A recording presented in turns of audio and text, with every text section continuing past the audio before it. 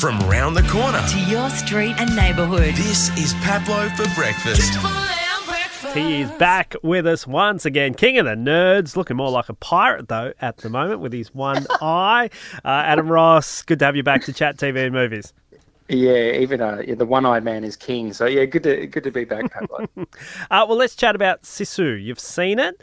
What do you think? What were your takeaways? Yeah, look, this is really rock and roll. This is very, very John Wick-esque, right? So Sisu is it follows a Finnish gold miner who manages to run into a battalion of Nazis and lays waste to them. Now, our title character here is nigh invincible, and it just kind of like, once the pieces are on the chessboard here, this just goes absolutely ballistic.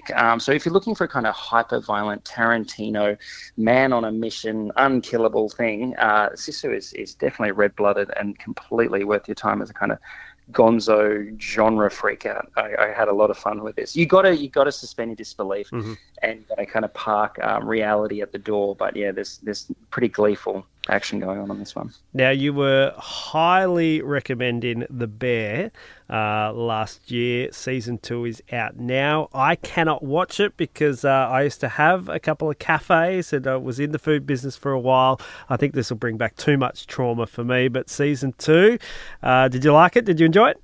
Yeah, look, I mean, this is an exceptional show. And look, you bang on. I think that this is there's an element of voyeurism going on here with The Bear where we are, we've got a little bit of professional distance where I can just watch it for half an hour, have a panic attack and go to bed. I don't have to.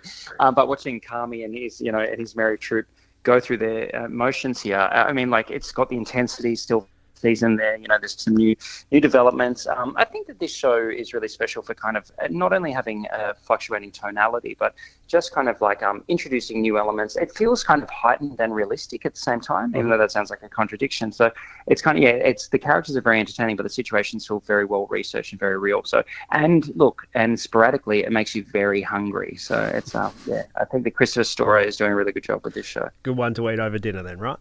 Yeah, absolutely.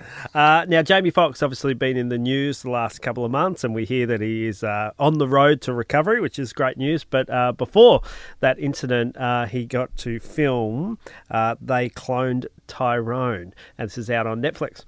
Look, this is one of Jamie Foxx's best movies. I think that the Netflix, the straight-to-Netflix originals have been a bit lagging in quality of late, but this is a really surprising film.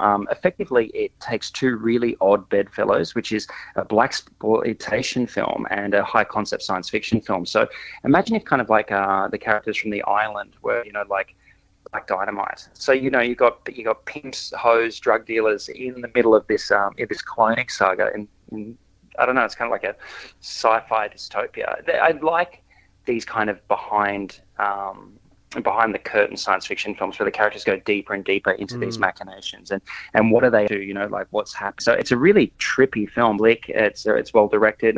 It's very surprising. So like on paper you could go, this sounds like the worst idea ever, but I think that Jewel Taylor here, the writer and director, is really talented and it's kind of got a really good handle on taking those two different tonalities and melding them together. Now, I know the other week we spoke about Black Mirror season 5 or 6. I can't remember what they're up to at the moment. Have you watched many more of the episodes?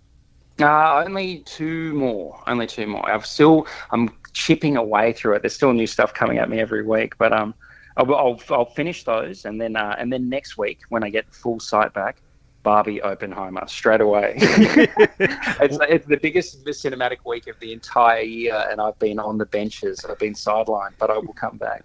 Can't wait to see you all dressed up pretty in pink, my friend. Yeah, you are the real Ken doll in real life. We will chat next week. No worries. The feel-good start to your day. This is Pablo for breakfast. It's Triple A.